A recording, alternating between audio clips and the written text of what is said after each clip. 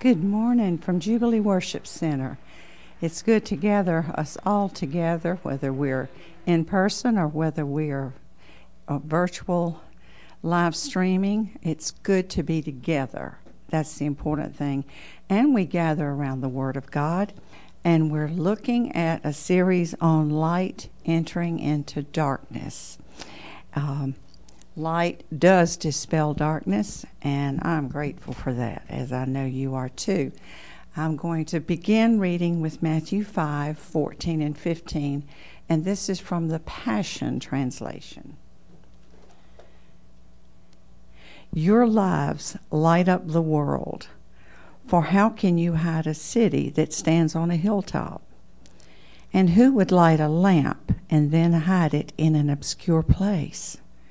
Instead, it's placed where everyone in the house can benefit from its light. I have meditated on that scripture quite a bit for the last few days, and what came to my mind was the beauty of the stars that God created to light up the dark sky.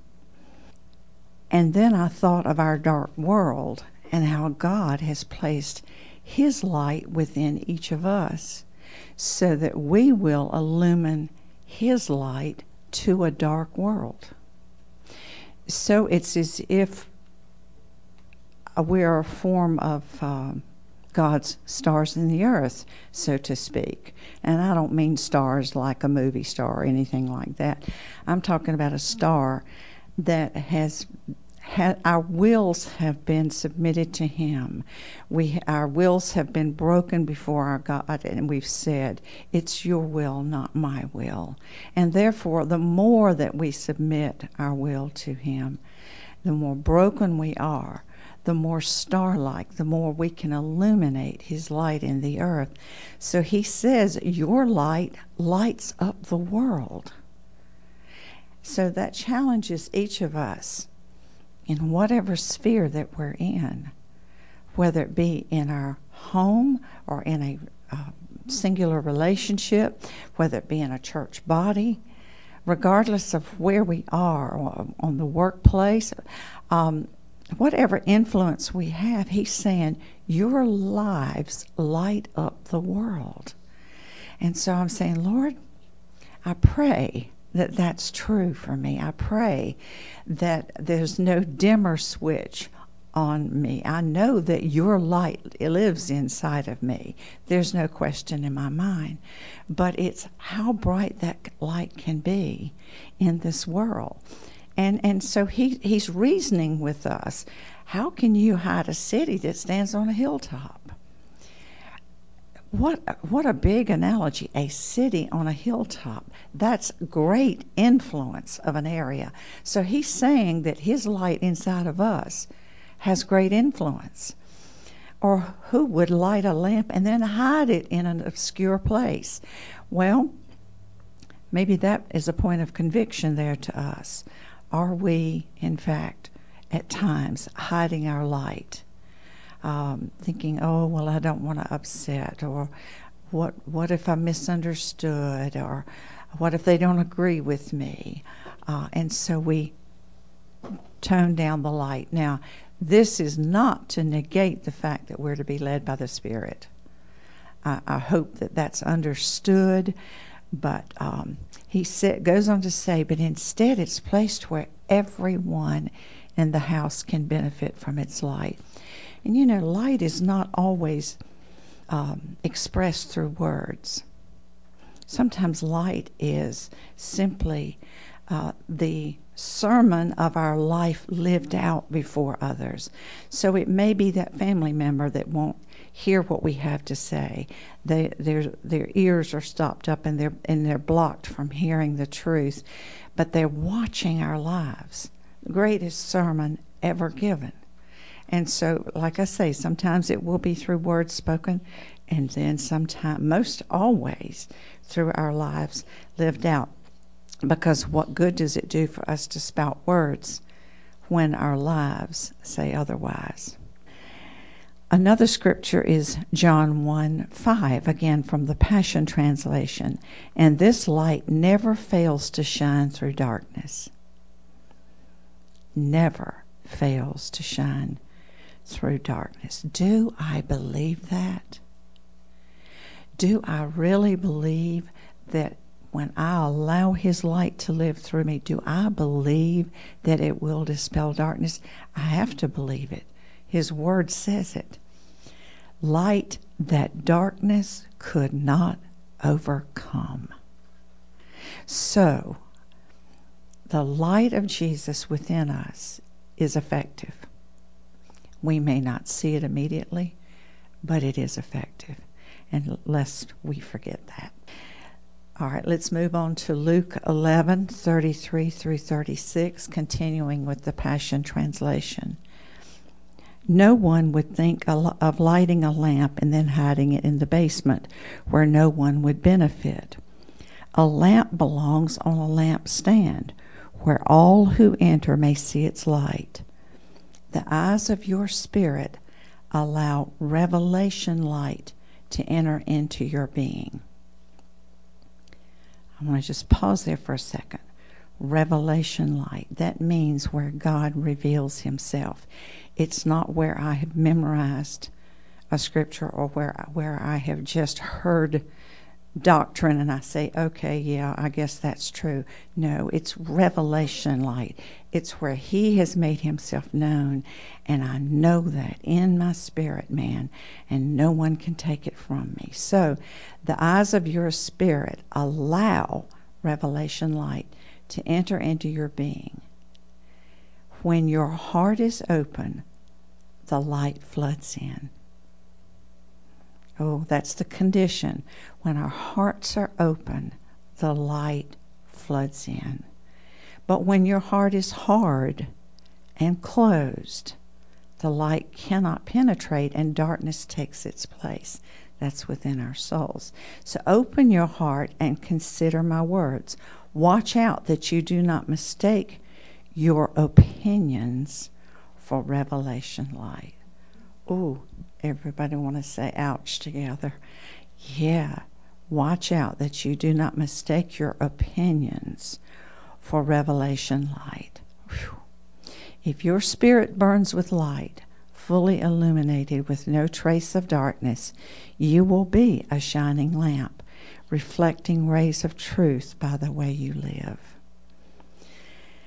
So when we see the lamp of God's greatness in this world, we're seeing Him for who He really is. The full expression of Jesus Christ. And if we have not yet, then we're subject to the darkness that can fill that space. I don't think there's anyone here or listening in that would agree. I don't think you disagree with me that we can all reflect back and remember times when the light was not shining on a certain area of our lives.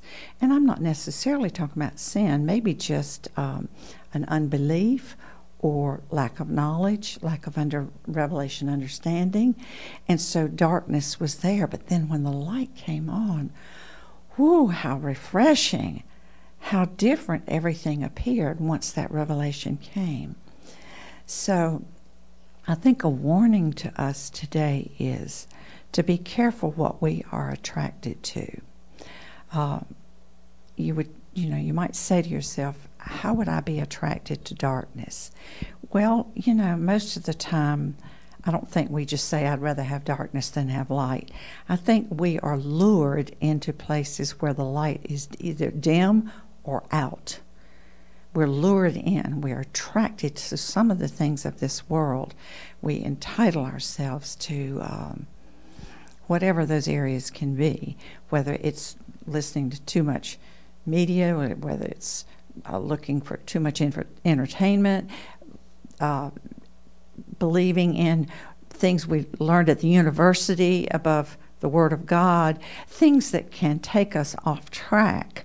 And so we can be attracted, maybe even intellectually attracted to things. Well, if it doesn't make sense, if I can't figure it out in my head, then it can't be true. well, we're deceived when we believe that way. So we must be keenly aware of what is attracting us.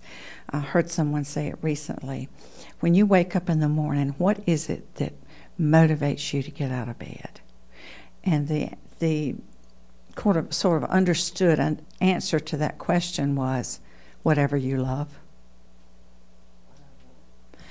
Whatever you love is what motivates you to get up and get out of bed and get moving for the day. It's something to ponder, isn't it? So, whatever we love propels us to move toward it. Well, what is it that we're loving? What are we attracted to? So, what is it that dims our lights? Is it maybe an attitude that I have given myself permission to have? Maybe a negative attitude, and maybe I have a habit of looking through a certain type of lens, and like Murphy's Law, like, well, I wake up in the morning, let's see what's going to happen to me today. Let's go see what negative things come my way today. Well, yesterday was a bummer, in my mind. Not mine, but I'm just giving a hypothetical. Yesterday was a bummer, so today probably we'll just top that one. Well, we're setting ourselves up for something dark to happen. And we must look at our attitudes. What is it we are expecting to happen? So that will lead us to say or do things that can grieve the Spirit of God, because He is here. The Spirit of God is in the earth, walking with us to lead us into all truth. Well, if I'm not going into all truth, I'm not being led by Him. I'm being led by negativity or anger or doubt or unbelief in my life or cynicism, something that's got me going in a negative direction. But we must remember this: the light of Christ changes a life. When light comes on, it illumines, truth begins to prevail. And so what happens to us when we walk in the light of truth is that we're transformed. The scripture tells us that I'm going to read that in just a moment, that we're set apart, peculiar, different. And I know some of you have heard you say it. Some of your family members think you're weird. They think you're peculiar. Well, yes, we are. We are. Now, again, let's don't take on being weird in our own minds, and we think the weirder we are, the more spiritual we are. We're talking about the persecution that comes for righteousness' sake, not foolishness. And so we're set apart, peculiar, and different. We're to come out from among them and be separate. 2 Corinthians, the 6th chapter, verses 14 through 18, again from the Passion Translation. Don't continue to team up with unbelievers in mismatched alliances. For what partnership is there between righteousness and rebellion? Who could mingle light with darkness? What harmony can there be between Christ and Satan? None. Or what does a believer have in common with an unbeliever? And that doesn't mean that we don't reach out to the unbeliever. But we must be strong enough that we are the greater influence than they are in our lives. What friendship does God's temple have with demons? Let me say that again. What friendship does God's temple have with demons? For indeed, we are the temple of the living God, just as God has said, I will make my home in them and walk among them. That's the light of Christ living within us. I will be their God, and they will be my people. For this reason, come out from among them and be separate, says the Lord. Touch nothing that is unclean, and I will embrace you. I will be a true father to you, and you will be my beloved sons and daughters, says the Lord Yahweh Almighty. What a beautiful promise to us, but with conditions that we're not to mingle with the world, not to be a part of the world, not to let the world get inside of us. We are sojourners passing through this world. We're in this world, but we're not of this world. But how much do we look like the world? It's based on what we're attracted to. We're going to become like that which we behold. So if I look at a lot of the world, I'm going to eventually become more and more like the world. Conversely, the more I look at the Word of God, the nature of God, commune with Him, the more I become like Him and allow His light to illumine. And I think we all agree today that the world needs light. The world needs light. And He tells us in Matthew, in the Sermon on the Mount, don't lose your flavor. Don't hide your light. We've probably prayed most of our lives, those of us who've walked with the Lord for a while, Thy kingdom come on earth as it is in heaven. How's that going to happen? It's going to happen by us becoming more like Jesus Christ and Him living His life through us. So John the Baptist was sent to tell of the light of Jesus Christ that was coming. And he speaks of us being the witnesses of the light. Not only that, we are the carriers of the light. So, another point of advice today for us is not to make decisions in the dark. I remember I was at a pivotal point in my life some years back, and I was talking with our bishop on the phone, and he said, I can't make your decision for you, but I can suggest this. Don't make decisions at midnight. Well, it was the middle of the day when we were talking. He wasn't speaking of a clock.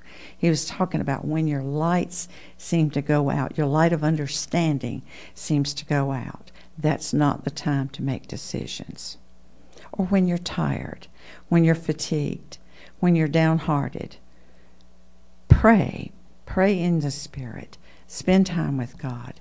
Allow the light to illumine your soul before decisions are made. There's a point here to be made as well. Some people will change their ways when they see the light. Others will only change when they feel the heat. So, which is it for us? Do we have to feel the heat before we budge? Or do we see the light and say, yes, Lord, I say yes to you? How loud does He have to speak? Can He just whisper and we're sensitive and we say, yes, Lord? Or does He have to permit adversity to come in order to scream truth to us before we'll budge? I want to close with this story. While on maneuvers, a battleship lookout noted a light in the dark, foggy night. After noting the light's coordinates, the captain recognized his ship was on a collision course with the other vessel. The captain instructed, signal the ship, we're on a collision course.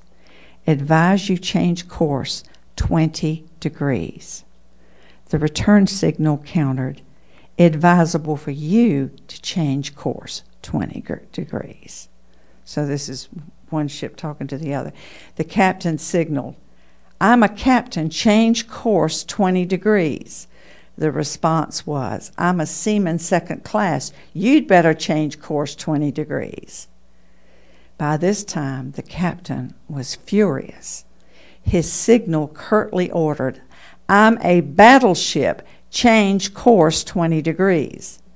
The reply, I'm a lighthouse, You make the call.